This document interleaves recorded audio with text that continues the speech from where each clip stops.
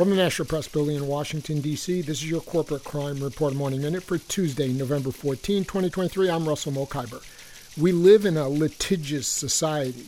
Over recent decades, that's what we've heard from the business press and the mainstream media as a whole. One problem, it's not true. David Engel actually wrote a book about it titled The Myth of the Litigious Society, Why We Don't Sue, published by University of Chicago Press. Engel taught tort law for 40 years at SUNY Buffalo School of Law before retiring a couple of years ago. There have been a number of studies that look at what people do when they are injured. The numbers are pretty consistent. The classic study by the Rand Corporation looked at people who just suffered accidents, not people who necessarily feel they have a grievance. The author found that 90% of them take no action whatsoever. For the Corporate Crime Reporter, I'm Russell Mokhiber.